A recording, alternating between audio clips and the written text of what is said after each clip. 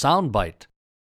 Look, if I take that product back, I'm going to have to charge you a 15% restocking fee. Plus, the box is a bit bent. I don't think anybody else is going to want to buy it. Oddly enough, none of that really matters to me. I don't need the item. I think the restocking fee is bad policy, one that's likely going to result in my defection from your business.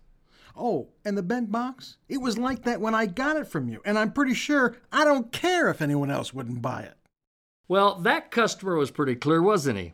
I mean, he's not happy about how the service provider applied his business policy and then added insult to injury by insisting that the customer care about the condition of the box and the effect that its condition would have on the store's ability to sell it to somebody else. I went into that business. I spent my hard-earned money on a product they normally stocked. When I discovered it wasn't necessary, I brought it back with my receipt and I paid a fee, and I don't think they're entitled to it. But that wasn't the worst part. Let me guess. The thing you really didn't like was the service provider's insistence that you worry about how the store was going to sell the product to somebody else. You paid a fee and then some. You got it. Well, folks, that's the point.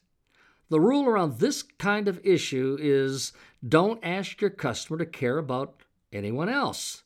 Don't expect them to care about your inconvenience. Don't ask them to concern themselves with other customers, and don't ask them to worry about your profits. And certainly, don't ever scold them.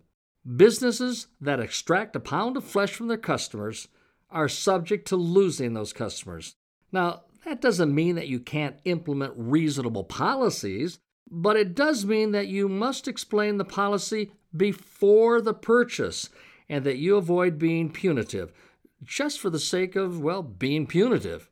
Remember this, don't ever ask your customer to care about anyone else.